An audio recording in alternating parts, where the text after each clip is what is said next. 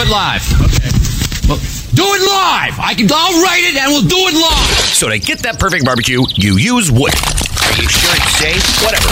We put the lighter fluid on, strike your match, and oh! Should we call the fire department? That might be a good idea.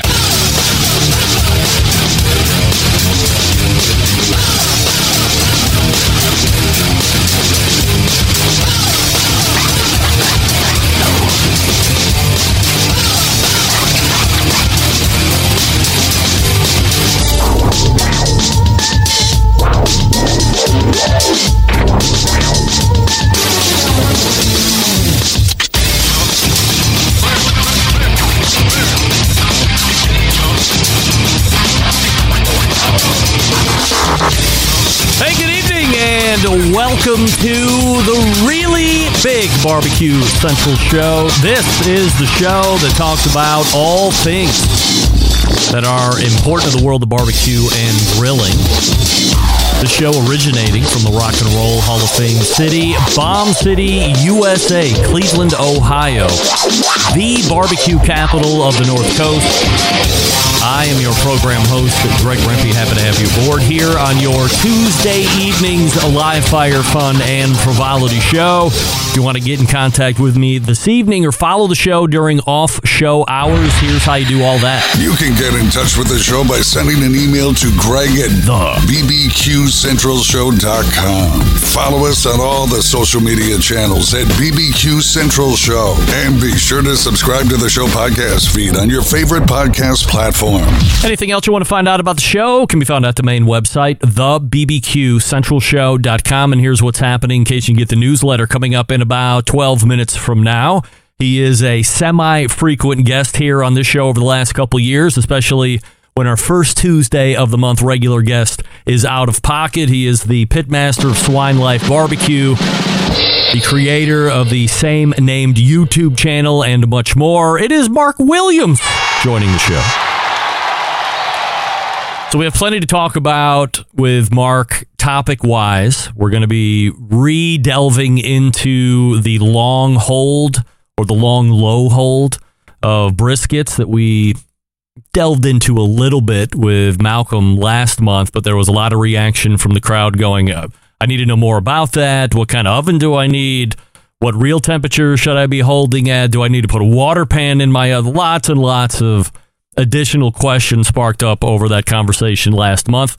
And since Mark was on Malcolm's podcast when they originally talked about it, or at least when I originally heard about it, figured why not talk about it with Mark, since that's a topic he's well versed on. We'll also talk about some competition stuff. Mark is a participator in Memphis in May, so we'll get his hot take on where that's sitting right now and a bunch of other stuff as well. So Mark Williams rolling and leading off the show here, coming up here shortly. And then after Mark, we will keep it down in the Mississippi, Memphis area as we welcome back, believe it or not, Melissa Cookston to the show. I think it's been a 4-year layoff since last we had Melissa Cookston on, the winningest woman in barbecue, the pitmaster of Yazoo's Delta Q, owner of Barbecue Supply Store, owner of multiple restaurants. You know the resume. Barbecue Hall of Famer. I believe Barbecue Central Show's guest Hall of Famer as well. And we'll play a little catch-up. She's got a event coming up here, the World Junior Barbecue League World Championships. That's coming up at the end of the month. We're going to be talking about that, how that whole thing got started, why she's championing that. We'll talk a little business. We'll talk a little TV. We will also talk a little Memphis in May with her, since she's taken part in that ever since I've known her, and she's won it a couple different times as well. As far as the overall grand championship, won hog a number of times. We all know Melissa. So that'll bring a wrap to the first hour, and then we'll go to the second hour. And joining me in the leadoff segment, the co-creator of Fireboard Labs and Fireboard the Product, Ted Conrad, will rejoin us. Ted was up at the American Royal this past weekend, if you didn't know that. The Invitational and Open took place over this past weekend out there at the Kansas Speedway. Ted had a booth out there. I believe it was shared with Burnt Finger Barbecue. They had like a together booth. So we'll talk about his takeaways from the 2023 World Championship of the American Hall of Fame there at the American Royal. Of course, the Barbecue Hall of Fame ceremonies took place where the inductees and legacy members were not the inductees per se. I mean, they were all inductees, right? So the living inductees, you had the legacy inductees as well. And then the Impact Award going to Ray Basso over the Barbecue Forum. So we'll see if he got around any of that, get his takeaway from a business perspective, because he's there as fireboard. Like, why is he not cooking competitively there? I know that. So is he trying to snag some dealers along the way?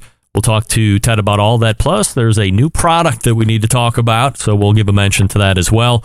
And we'll be closing the show with our pal, who is new to the show last year, but really producing some top-notch YouTube content, not in a frequency standpoint, but when he has a topic and he's ready to talk, boy, does he dive into it and put all the science to it. Our pal at Combustion Inc., Chris Young, will join us once more. We're going to cover a topic tonight that's going to blow your mind. You've seen it all over the place. Foodies are doing it. Trained chefs have been doing it for decades and decades, if not longer than that. When they're finishing a steak in a cast iron pan, they throw globs of butter in there, and then they're basting, all of that nonsense. We'll talk to Chris, who put it through the paces recently and has information that might just shake the very foundations of how you think about a steak needs to be finished, or how a steak needs to be finished in a cast iron pan. There's some other ancillary or shoot-off topics that we're going to be touching on that are strictly related to the butter, but will become their own experiments, as well as Chris and I were doing a sound check. So very excited to get together with him and close out the show in that fashion. Mark Williams, Melissa Cookston, first hour. Ted Conrad, Chris Young, second hour. Don't forget you can follow me socially, Instagram, X, TikTok, Snapchat, all at BBQ Central Show. We say good evening to those of you watching tonight through one of the video streaming platforms. You can go to Facebook or Twitch /BBQ Central Show. You can also watch on Facebook, or I'm sorry, on YouTube, which is youtube.com/@BBQ Central Show. And we do have a YouTube poll question of the week, piggybacking off of one of the 100% assurity questions from last week that we asked the embedded correspondent and in-studio guest Jason Baker. I'm asking everybody this here this evening. Not returning your cart to the cart corral is worse than not covering your cooker. 40% of you are saying yes, but 60% of you are saying no. It's not worse.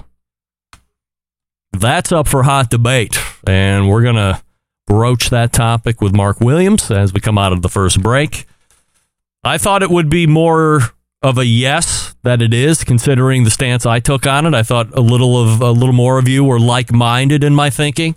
And Rusty, by the way, who was even more hotly on top of saying, hey, cart corral non-returners, I don't even know if that was right English. If you're not returning your cart to the cart corral, there were only two sectors of non-humans above you as far as Rusty was concerned, murderers and rapists, and then it was people that don't return carts to the cart corral.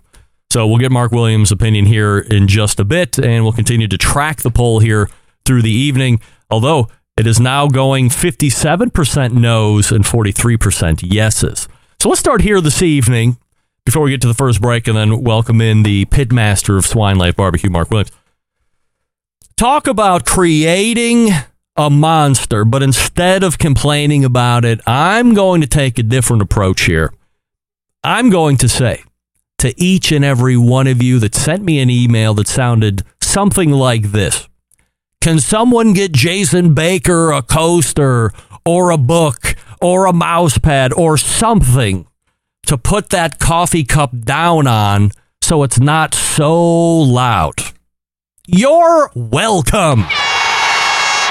Yes, my audio snobs, thank you for validating what I have worked so hard to do, these many years, dare I say decades, which is create a generation of audio consumers who can not only discern good versus bad audio, that's hard enough, but feel comfortable enough in their own snobness to then reach out to the content creators of those shows and really let them have it.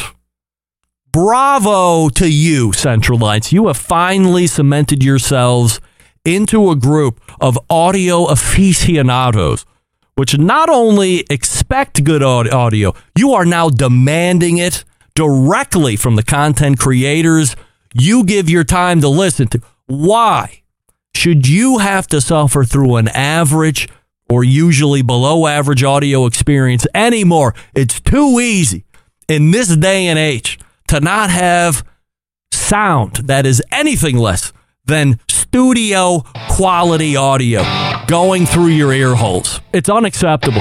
Thank you, Centralites. Thank you for not only hearing my message, but thank you for taking this to the next level and demanding audio that is studio quality. And if that has to be pointed out to me because Jason's coffee cup hit the desk that I've already made adjustments for the next guest. There will probably be no other guest ever. But I have already made adjustments because I know you demand superior audio. Withstanding no excuses. Forget it. I hear you. All right, we got Mark Williams coming up. Are you tired? Let me ask you another question. Are you tired of settling for mediocre grilling experiences? Yes.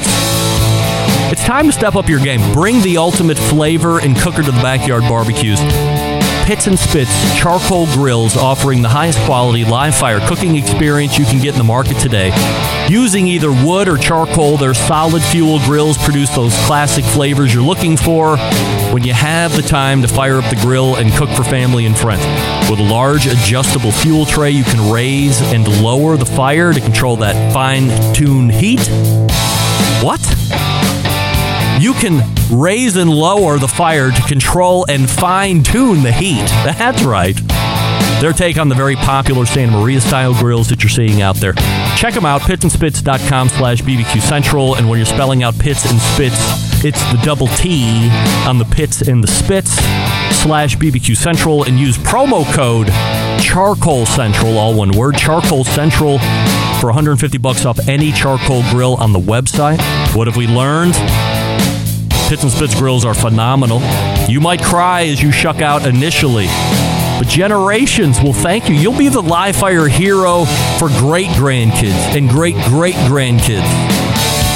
And your offspring will be fist-fighting on who gets the Pits and Spits charcoal grill when you're dead. Oh, by the way, that's happening too. We're all going to die. But before we do that, save $150 off when you use promo code Charcoal Central at checkout when you're buying any charcoal grill at pitsandspits.com/BBQ Central. Once again, that's pitsandspits.com/BBQ Central. We're back with Mark Williams right after this. Stick around. We'll be right back. You're listening to the Barbecue Central Show.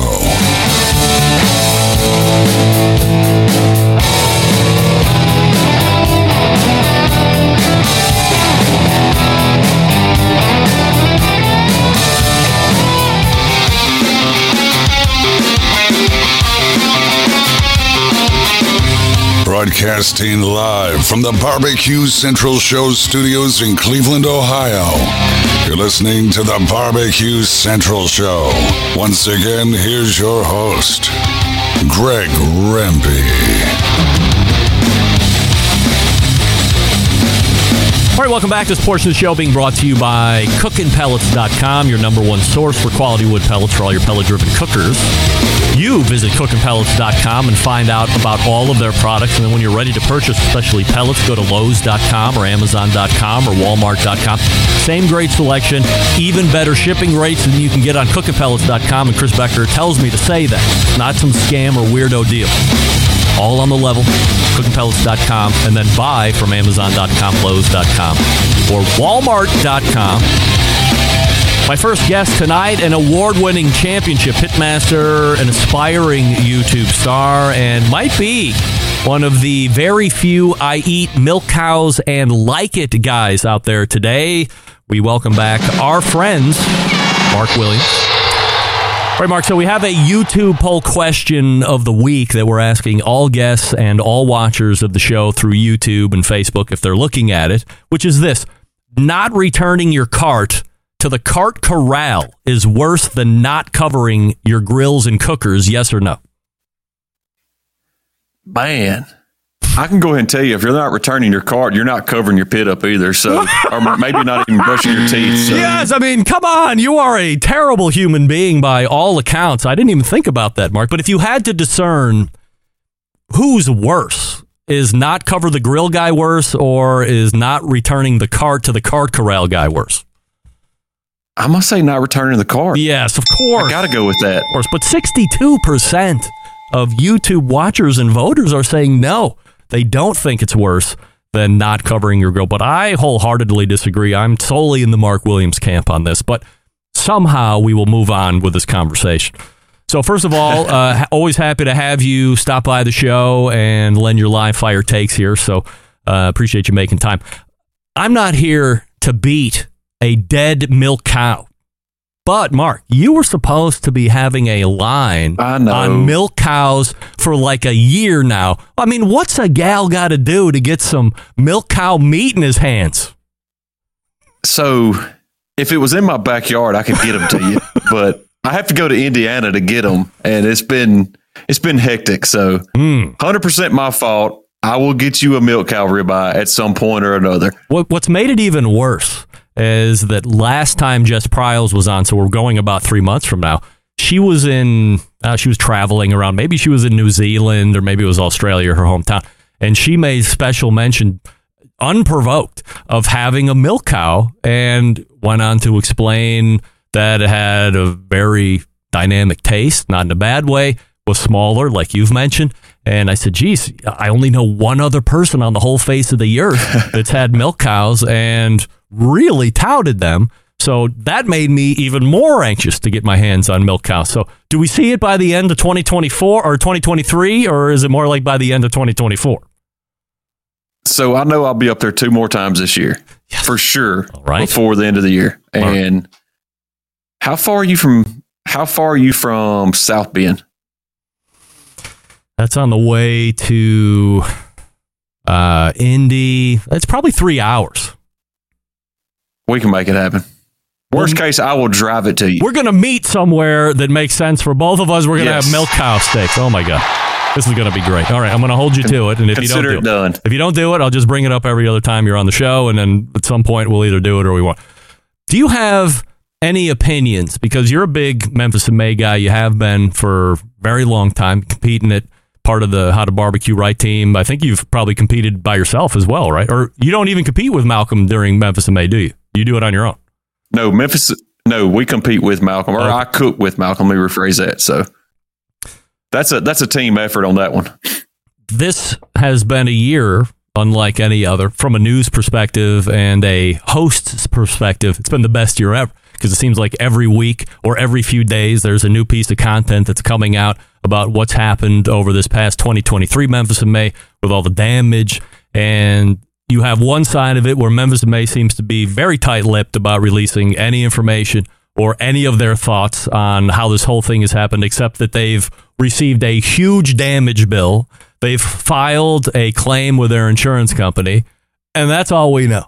And then you have Memphis River Parks, who is freely flowing with their opinions, with what the facts are according to them, writing through various news media outlets through WREG. They email back and forth with me. The CEO replied back to a comment I had on a LinkedIn post one time.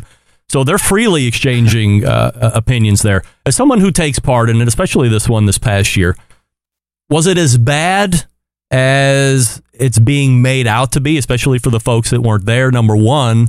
And then number two, it's not going back to Tom Lee Park. That's been voted on by all the different competition cooks through a vote that took place, I think it was late last week, and the results were back Friday. So it's going to Liberty Park. We'll get to that here in a second, but what did you think as you were leaving? Did it seem decimated? No, not even close. I mean, yeah, it was muddy, but it's grass. Like, come on now. Like, fix the grass. Don't worry about it. They talked about all the landscape being tore up. It was all fenced off and marked off anyway. You couldn't get to it.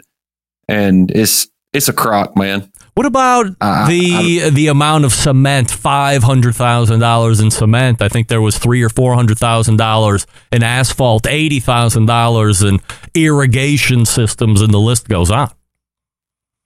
It sounds like they half-assed done it to begin with. I mean, plain and simple, if concrete can't hold up to a barbecue trailer, then you need to find another concrete guy. Going to Liberty, I think it was Liberty Park, was the place that was voted on. 77% of cooks said that that's where they wanted to go. So excuse my ignorance here, but is this one and the same as Tiger Lane or Tiger Alley or whatever they call it? Yeah, it's Tiger Lane. Tiger Lane. And I'm not looking forward to that either, because it was horrendous last time I was there, but I don't know what people love about that place other than you got to avoid bullets and gunshots. But other than that, I mean, I guess if you want to cook barbecue there, go for it. So in your estimation, this is not necessarily the most savory part of town from a safety standpoint. No, not even close.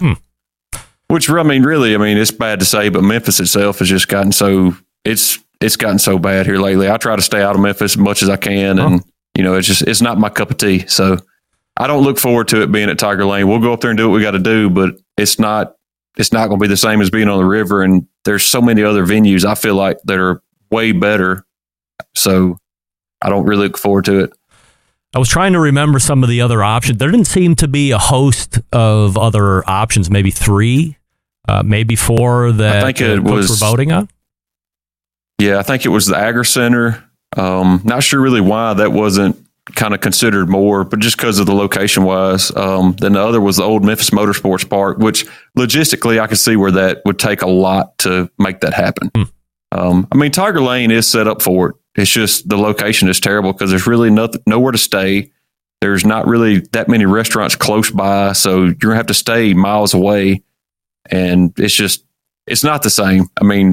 The river is what makes Memphis a May, and I'll stand by that. We'll see what happens. I'm very excited to see how this whole thing turns out. I would like to dig a little bit further into this thing that Malcolm and I talked about last month, which was a topic that I got from listening to his podcast, which you were a part of at that point. And I'm calling it the long holding of brisket. So I've heard you get the brisket off, hold it for an hour at least, hold it for 4 hours at least. This one was quite a departure. Hold it for 12 hours or 16 hours. 24. 24 at 150 degree oven or 160 degree oven. So where were you hearing about this first, or is this something that you just normally practiced? And then how can we implement it into our own brisket cooks at home to give it a try? Well, a lot of it goes back to the Texas style restaurants. They're cooking, to my best of my knowledge, they're cooking, the briskets today for tomorrow. So they're cooking them during the day, throwing them in a proofing oven, setting at whatever temp they desire, 140, 150, and holding them at least 12 hours. And, as long as you're above that 140, which me personally, I would like to be around 160, you're safe. But I've done it. I've done it up to about 18 hours, probably the longest I've ever held one. I've held one in a sous vide much longer, but it changes the brisket game, man. It's all that fat renders, and it's one of the most, I guess, savory, just melt in your mouth briskets I believe you could have. So you've just brought up a whole new topic that I didn't think we were going to get into, and I'm going to try and remember and circle back to that, which was the sous vide brisket. We've talked about sous vide a couple different times with various sous vide experts, but this might be a little different spin on that. So when you're taking it off, does it have to be in butcher paper? Does it have to be in foil? Does it not matter? It's just got to get into that oven around 160 degrees and then just let it go to sleep for 12 or 24 hours?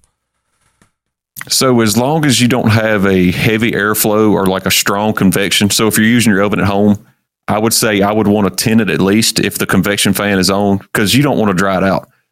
If it's just a proofing oven designed for that, I've held them, just open in a pan. I've held them in butcher paper. I've held them in foil. It really doesn't matter because you're just creating a moist environment. Those proofing ovens that I've used before actually have a steam water tray in the bottom that you fill it up with water, set it to 150, and you walk away. And it gives it all the time in the world for everything just to calm down. And the brisket actually gets more tender, but it doesn't fall apart, if that makes sense. So when you get it off the cooker, get it into the oven, these proofing ovens that you're talking about, at least the ones that I've seen, I have a couple buddies that own barbecue restaurants here locally, Cleveland, that are actually very good.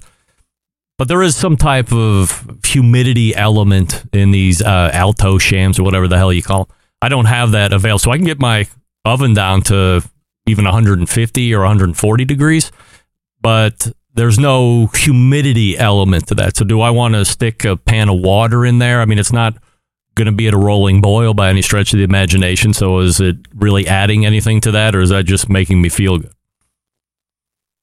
So as long as you don't have a fan on, like your convection fan, as long as it's just on standard bake at 170 or 150 or however low your oven can go, no bigger than that oven is, it's going to create its own moisture from the brisket. So you'll be fine. When you open it up in the morning, steam will come out of that oven. Have you found a sweet spot in regards to both hold time and when you feel that brisket has been the best at these extended hold testings? Not really a sweet spot. I would say the best I've actually done and cooked, and I thought was like, dang, like that's one for the books. That's one you'll remember, was about 14 hours. And it just happened to be an A9 from Kevin, and it was out of this world. I mean, it was one of them deals like you would hurt yourself eating it. It was so rich, but you wanted to go back for more, and you'd say, all right, I'm done. And you go back for more. So it was one that punish you briskets. Is it a whole packer that you're cooking like this? Yeah, the way I do that, yes. Yeah. So if you don't have an oven that you can spool back to holding temperatures, let's say, it's 800, maybe it's 200 degrees. I think the first oven I ever had might have started at 200, maybe even 225. Is there anything you can do to overcome that, or do you want to look at doing a hold in a whole different environment at that point? It's going to be tough because 200 is going to take the chance of really overcooking that brisket. So I would try just until you can, I'd say 175 would be as high as I'd want to go. So until you can get that. Now, my oven only go to 170. And so what I do is actually take a pan and put it in a pan, and I put another pan on top of it, just flip it upside down and kind of shield it. And I've actually left a dot in there on top of it. It'll stay about 160. And check your oven, because most ovens aren't that accurate. So you might be good. So you might be around the 175, even though it is saying 200. For what about doing the cooler method? Is that not a great option? Dry cooler, towels, you're good air for gaps. Safely 6 hours. And I would leave a thermometer in it just to watch it. Once you hit that 140, get it out. You got to either go in the refrigerator or eat it, one of the two. So I would say 6 to 8 hours max in the cooler if it is a good insulated cooler. Now, from a brisket cooking perspective, you're more, at least for competitions, you've adopted more of a hot and fast style? Yes, sir. Is that what you're doing regardless Usually, if you're making brisket in the backyard? Like if you're going to make one of these hold briskets, are you hot and fast with that as well? If I'm going to be up with it, yes, I'm cooking hot and fast. If it's a set it and forget it, throw it in a pellet grill, I'll throw it around 200, 225 and go to bed. But if I'm going to be up with it, say I'm cooking it during the day, yes, I'm going to be hot and fast. For a backyard eating brisket, what are the key points in cooking a not only good, but I think good also needs to be linked in with consistent. So how do you get those together, in your opinion? The first thing is know the pit. So whatever you're cooking on, make sure you're comfortable and confident with that pit, because you definitely don't want to over smoke brisket. And be patient, because that's the key with brisket. Everybody asks like, man, my brisket was tight. Well, you're not patient. You're not allowing yourself enough time. So be patient, give you plenty of time, and always plan for a rest. Like I said, we can hold a brisket 6 to 8 hours. So if it gets done early, who cares? But just get it tender. And I mean, don't be scared of salt and pepper. That's what everybody runs, but make it your own. When I was getting into the barbecue arena, there was a lot of impetus put on specific internal time or internal temperature measurements. You got to get it to 2004 degrees. It's nothing. You got to get it to 204. It'll be tender. You got to get it to 210 or something like this. And then it started to dial back to use the number as a guide, but you want to stick the probe in, and if it's probing like butter. I mean, I don't even know what this means. It seems like there's such a short window to either get it's like butter to now it's gone into pot roast. So what's the magic there? I think it's, again, we've talked about this before, is the temperature you're cooking at. The lower temperature you cook, the lower the finish temp's going to be. So temperature is a guideline, but just know in the back of your mind, if you're 250 and under, you probably need to start checking that brisket at about 205. If you're 250 and over, it's going to go to 208, 210. I mean, I've had briskets go to 212. So that is the biggest thing. And I kind of look at it a different way. A lot of people is like, I don't want to spend the money on a Wagyu or a prime brisket because I'm scared I'm going to screw it up. Well, they have such more room for error on those better quality briskets where you're most likely not going to screw it up. But a select grade, you have a very small window that it's going to be dry or tough. So that's where you get gun shy at that point because you're cooking a cheaper brisket, but it's a lot easier to screw a cheaper brisket up than it is a good brisket. What's the competition season been like for you in 2023? It's been busy. It kind of snowballed into something I really wasn't expecting. I told you earlier, we done a lot of practicing for Memphis May cooking hog, and guess what? It is October, and I'm still cooking hog, and we're going to finish the MBN year out and just kind of see where the cards lay. We've got a good run in ribs. Hog, we don't really have a chance to take first over. The two guys in front of me are pretty much dominating. We've had a great year cooking and we learned a lot, but we're going to make a push for ribs these last 5 contests. Is there a shot at you getting overall Memphis Barbecue Network Team of the Year? No. Most likely a hog team will take that just because the points are so much higher. The only thing we have a shot in is if we continue to do good and have a little bit of luck on our side, we may be able to get a first place Team of the Year rib, maybe, but that's a long shot. We still got 5 contests to go. Will you try and parlay this newfound infatuation with Memphis Barbecue Network into next year and making a push to win? It's a possibility.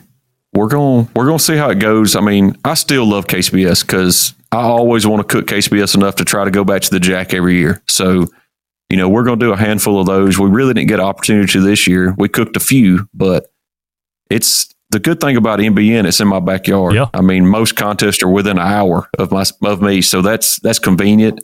You can go down there, cook one meat, not really have a lot of pressure on you, and just go have a good time and fellowship. From the KCBS standpoint, you mentioned you like to cook it so you can get out to try your best to cook the Jack every year. American Royal took place this past weekend. If you had the choice to win American Royal Invitational or Jack Daniel's overall Grand Championship, which one do you choose and why? Jack all day long. Really? Yes. Why? I mean, I would, because the odds are stacked against you. So unless you get an auto, you still got to be lucky. You still have to win a state championship and you still have to get your bung to be draw. So the odds of you getting to the Jack are just so much further out there, in my opinion. It's so hard to get to that level. And it's definitely, I think the competition's way stouter at the Royal, no doubt. But it's something about the Jack. And I mean, I've always been fascinated with the Jack, and it's one of them things. It's the memorabilia, it's the being in the hollow, it's just the location, the time of year. That's the best time to cook barbecue, in my opinion. Mark Williams is the pitmaster of Swine Life Barbecue, the website, so you can pick up some of his swag and some of his rubs, swinelifebbq.com. Mark, always appreciate the time. Thanks for coming in tonight. Yes, sir. Appreciate it, Greg. Have a good one. It's Mark Williams right there. Friend of the show, always doing a great job when Malcolm is not available to come in. So a lot of good brisket tips there, and we'll wish him good luck as he chases down MBN rib team, or first in the ribs. So we wish him good luck. Melissa Cookston is ready to go. Get to her in just 1 second. Before we do that, what do we love about ceramic cookers? We love that they are fuel efficient. Yes, we love that they can achieve low and slow temperatures for traditional barbecue meats. We also love that they can get very hot for the temperature, for the traditional temperature, high heat temperatures, grilling steaks and other things. But what's missing in the everyday ceramic cooker lineup? The real ability to do true two-zone cooking.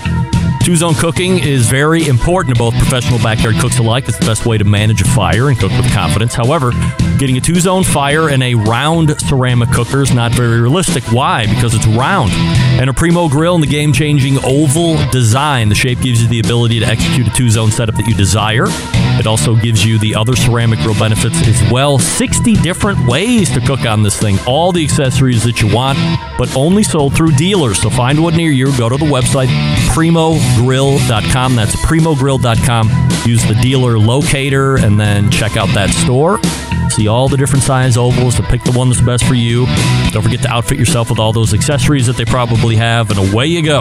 You'll be a convert very quickly, just like me.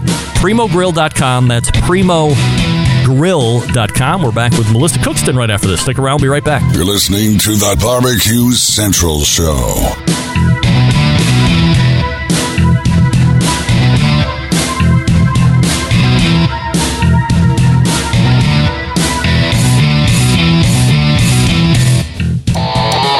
Stern, Jim Rome, Dan Patrick, and Greg Rempe. The Mountain Rushmore of talk show entertainment. Now, let's get back to the Barbecue Central Show. I want to thank Mark Williams for joining us last segment. This portion of the show being brought to you by Fireboard. Monitor up to 6 different temperatures simultaneously. Connect to Wi-Fi for cloud-based monitoring. If you have Alexa or the Google Assistant in your home, Fireboard fully integrated with both. Find out more by visiting fireboard.com or call 816-945-2232. And we'll talk to Ted Conrad in just under an hour from now. My next guest, known as the winningest woman in barbecue, written books, starred in numerous television shows, owns restaurants, also has a barbecue supply store, and after Memphis in May this year, has called it a competition career and officially retired. I'm excited to welcome back friend of the show, Melissa Cookston. So we got plenty to talk about, Melissa, but before we do any of that, we have a YouTube poll question of the week that we're asking all guests and everybody watching, which is this.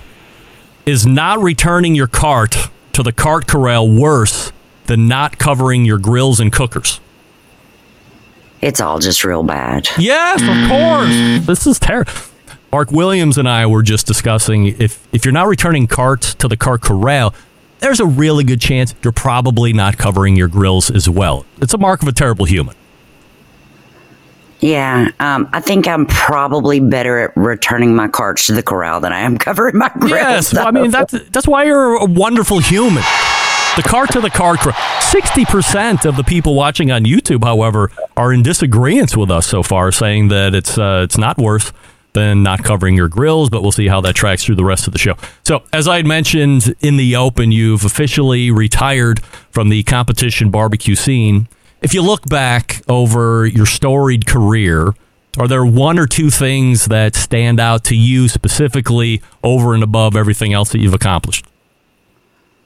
The Hall of Fame induction was I'm not a crier, and I teared up during that. So that's one. And then winning Memphis in May is always like the first time. So both of those things were pretty epic for me.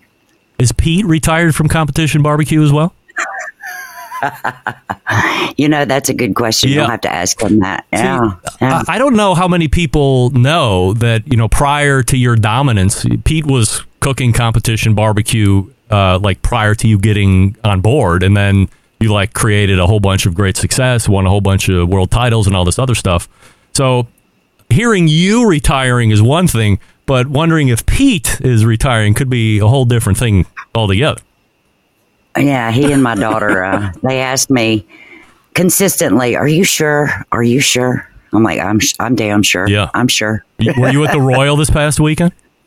I was not. I had a conflict, so this is the first time I haven't been in a few years. Would you show up just to hang out and see people, or will you just stay away? That's all I do. Yeah. I cooked it twice. It's hard for me to go to competitions and not turn boxes in. Yeah. But it's a huge family reunion. It is one of the best events that I've ever been to. It's fantastic. So we talked about Memphis in May being the last of the competitions, and obviously this year was a little weird. I was asking Mark Williams about what he thought. Just from your perspective, as you were leaving there this year, was the damage as extensive as you read in these damage reports and then subsequent invoices to Memphis in May, in your opinion? Not in my opinion, no. And I mean, how much do weeds and wildflowers cost? I mean, weeds cost zero for me to plant in my front yard. I can tell you that. I don't know. So Tom Lee Park is out.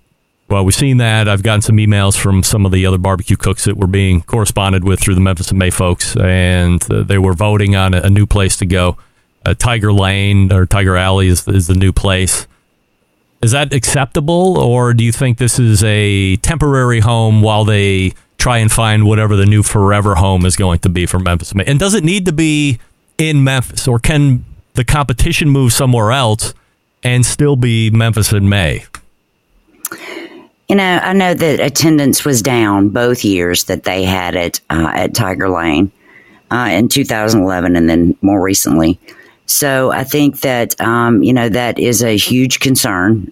People obviously don't want to go to Tiger Lane to visit or partake of the barbecue competition. So I don't think that's a viable option long term. Mm-hmm. I think, Memphis has always tried to move things down to DeSoto County, where I live, down in Mississippi.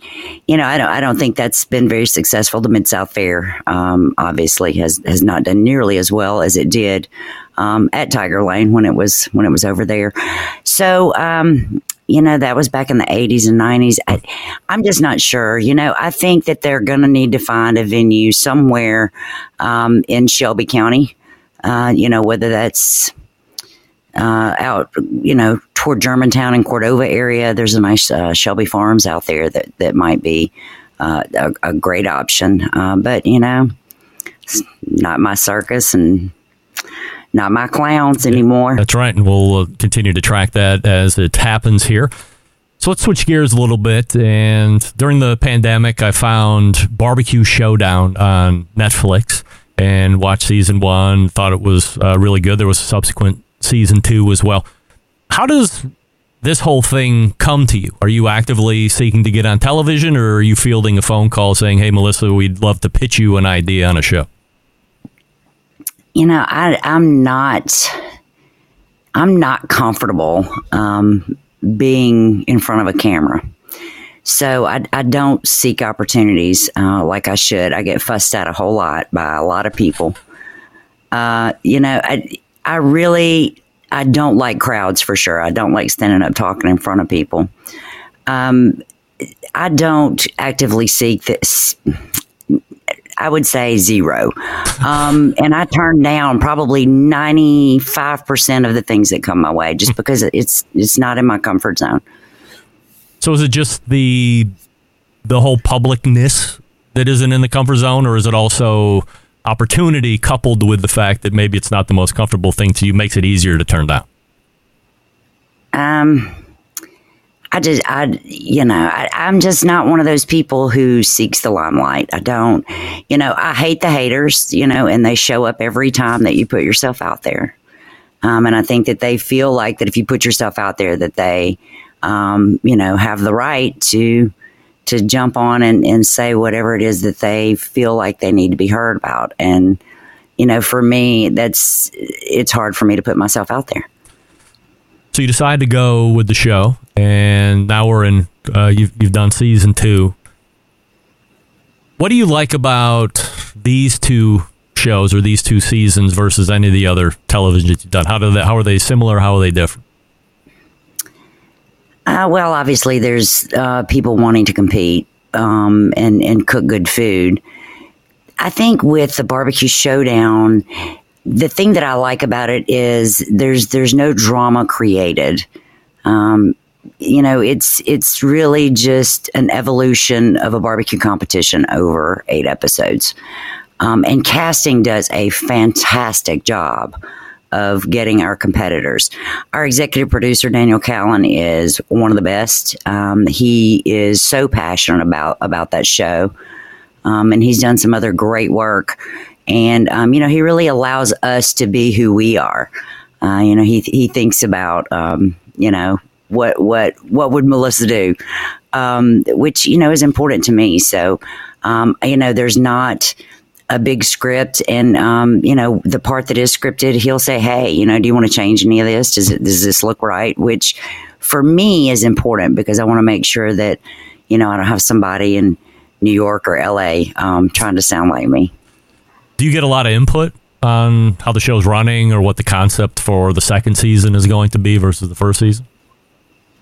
Yeah, I would say on the third season I've been asked a lot more, but I've always, he's just so cool. He's what do you think about this? And I always have an opinion, but he's just so easy to work with, and he takes what I say and uses it usually. So let's switch gears to business. You have this barbecue supply store. I'm wondering if I had a Barbecue Central barbecue sauce or some type of knick-knack, do I have the ability to reach out to a Melissa Cookston, or maybe you have a designated buyer that I can get into the store, or is there a different process for that? You're setting me up here, aren't you? Well, I have nothing to sell. I'm just wondering. I'm sure somebody else does. But there are 5 million other people that do that listen to your show. Yeah. I mean, we get stuff dropped off a lot. We get stuff in the mail a lot. And I get a lot of emails. And really, it kind of comes down to what will sell. It's not a grill, it can't sit there for 2 years. There's a shelf life on it. So, it has to move. So we have to work together in order to figure out a marketing plan in order to get it to move. And, I sell my rubs and sauces to other people. So I know what that's like and how difficult that can be in some markets. How are you able to determine, or is it just best guess and industry experience when you're bringing something and you think it's going to move, pretty well as you bring it in? It is a total shot in the dark. Wow. Sometimes it's I've been very lucky in a lot of aspects of the restaurant and the retail store too, but I've made some bad calls. I've had to fill the garbage cans up a couple times. That's all right. But I've been really surprised pleasantly by a lot of things too. So this is my first foray into retail, and it's fun. I'll tell you, it's my fun job. What cookers are selling well out of your store? Primos, Traegers. Those are my top two. There is a World Junior Barbecue League Championship coming up that I want to talk about here over the next couple minutes. Tell me a little bit about this whole thing, how it comes together, and what's going to be happening at the end of the month. Yep. October the 21st, we will have the World Junior Barbecue League World Championship. We have a team from Guatemala and a team from Cayman Brac, which is a smaller island outside of Grand Cayman. But we went to those places and had these competitions this year, and the winners will be here. And I'm also bringing some celebrities. So 8 contestants from Barbecue Showdown and a few from Barbecue Pitmasters. And they're going to come cook, do sampling. We're just going to have a great time while these kids compete, ages 14 to 18. And I will tell you, Greg, they can cook their ass off. So is this something that you devised? Like, I want to help kids learn how to cook, or just a passion to give back? How does the whole thing come to be in the beginning? I was asked to judge the Texas State Barbecue Championship for Food Network. And, the only teenagers I'd been around are the ones that worked for me. And, so I wasn't real interested. But I went, and I realized very quickly that these kids thought they were cooking barbecue, but they were learning so much more. The core values, life skills. They were just so respectful, and they really wanted to talk about their philosophies of cooking barbecue. And I said, you know what? There's more places than the state of Texas that need to be doing this. So I came home and started the foundation. Of course, then COVID hit. So we've had 3 years of the World Championship. It's a $25,000 purse for these kids. Wow. We have a couple minutes left. I am going to end on this question. I asked Mark the same thing. Maybe you heard the tail end of it. We had American Royal this past weekend. Jack Daniels is coming up here. To win one or the other, either the Invitational or the Jack Guaranteed, which one do you take and why? They're both invitationals. I think in order to, when you get there, you've done something. I'll take a win anytime I can get it. If there's 3 teams there, I don't care. I want to win. The Jack has such a stigma attached to, walking up that hill with your banner and eating at the lodge and eating at Miss Mary Bobo's in the square and going to the Jack Daniel's distillery, that I find you don't have that at the Kansas City Royal. But the American Royal is so huge. Yeah. There's so many people there that I think you feel like you've won maybe a little more just because, the open people are there as well for the invitational. So you feel like you've beat 1 million people when you win that. So I might take the American Royal. Melissa Cookston is here talking to us. You can go to her website, melissacookston.com, see what she's up to. And don't forget about the World Junior Barbecue League World Championships. That's taking place on October 22nd. And we'll be looking to see who ends up winning that. I'm happy to share that on the show the following Tuesday as well. Melissa, great to catch up with you. It's been too long. The last time you were on the show, I'm embarrassed to say, May 2018. Shame on me, Melissa. What am I doing over here? It's outrageous. You didn't invite me to the party. And what did I say? I never seek opportunities to be on camera. Well, lesson learned, and I will make sure that doesn't happen again. Always appreciate the time. Thanks so much for coming on, Melissa. Thanks, Greg. That's Melissa Cookston right there. Back and better than ever, weighing in on all topics, and always happy to have her on the show. I can't believe.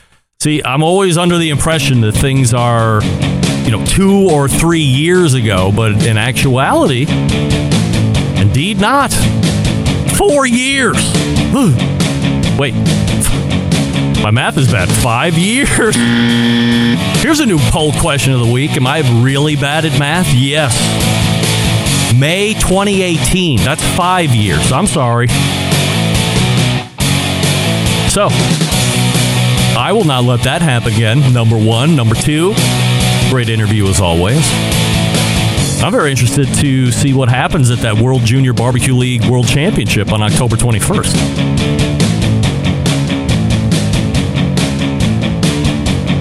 All right, let's go ahead and get ready to wrap the first hour. I got some emails to get through here, so stick with me. We'll be right back.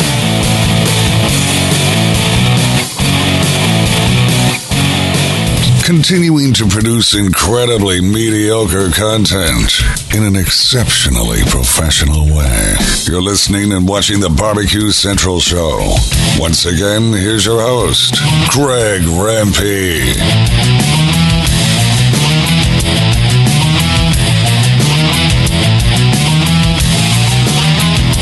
All right, we thank Melissa Cookston for joining us last segment. MelissaCookston.com, her website. If in town, check out her barbecue supply store. On the Netflix, Barbecue Showdown. She wrote a great barbecue book, Smoking in the Boys' Room. Acclaimed. And she believes that people that are not returning their carts are worse than people who don't cover their grills. By the way, agreed. Agreed. Jamie is writing the show. Greg goes on and on about his hosting abilities. Also, Greg, oops, let me take you off mute as I host this live show I was just bragging about. Just kidding, brother. I do admire your interview skills very much. Regards, Jamie. Jamie, thank you for writing it. And you're not kidding. Why is this just playing incessant? I guess I usually have a couple more minutes. You know what? I'll just wait. Dennis in Colorado is writing in. Greg, first of all, the background change is awesome on the video. It was great to see Jason Baker in your studio. I'm glad he stood up to the giant and came out on the other side stronger.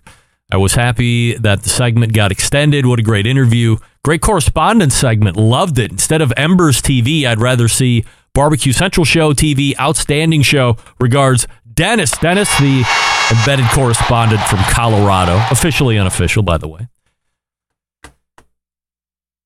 I don't know if we're going to be having Barbecue Central Show TV ever. I have reached out to Bradley Robinson from Chud's Barbecue. He's part of that Embers TV. Tried to get him on tonight, actually, but his significant other is celebrating a birthday, so he has a life, and he wasn't able to join us tonight. Also, I leveraged him to let Jeremy Yoder know, who's Mad Scientist Barbecue on the YouTubes and social media, that I'm looking for an interview. I think he was one of the main creators of Ember Television, if I'm not mistaken. I might be mistaken. And then, of course, Matt Groark is coming up here in the next week or so. So we'll be covering a lot of Embers TV, or at least by one person. I didn't get a return booking from Brad yet, but I imagine we'll see him before the end of the year. Nick in New York City is writing in. Greg, I am a new listener, about a year to the show. I have heard you mention rules of the show a few different times. Are those posted somewhere? And how many rules are there? I want to make sure I am following the rules of my day-to-day life. Podcast listener only. Nick in the Big Apple. Nick, I'm glad you asked. Why, absolutely there are rules to the show. They number 5 at this point, but the list can grow at any point if the rule makes sense. Number 1 rule, no names, please. That means we're not calling anybody out by name. If we say rule number 1 applies in this case, that's what we mean. No names, please. We're not using anybody's name on this show. Number 2, don't get hooked. What does that mean?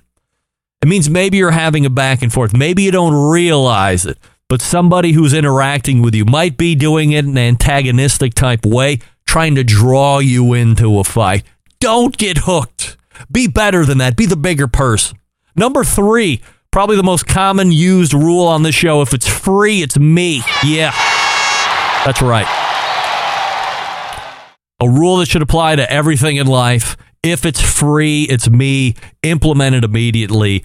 Rule number 4, if the meat is good, something good is going to happen. Absolutely. Brought to you by Kit Polk of Canned Heat. Man, that's an amazing pull by me. I can't believe I just got that off the top of my head. But I remember a rule when it was spawned. And rule number 5 is brought to you from my mom, Connie Rempe, Barbecue Central Show's guest Hall of Famer. Don't snappy snap on the Snapchat. Don't do that.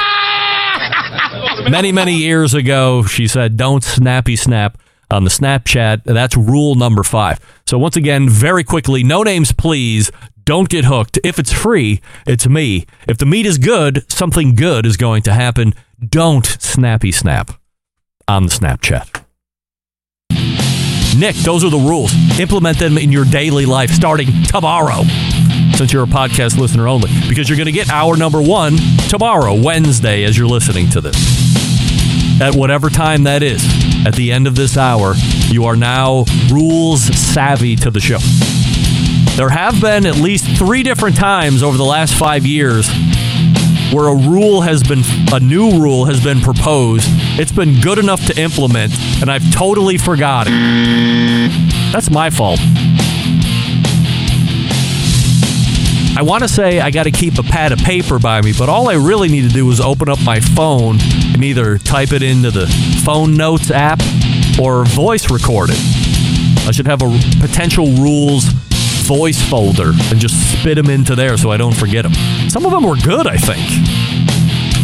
Nevertheless, the same 5 rules that have been around for 10 plus years are still in effect. Rules do not change.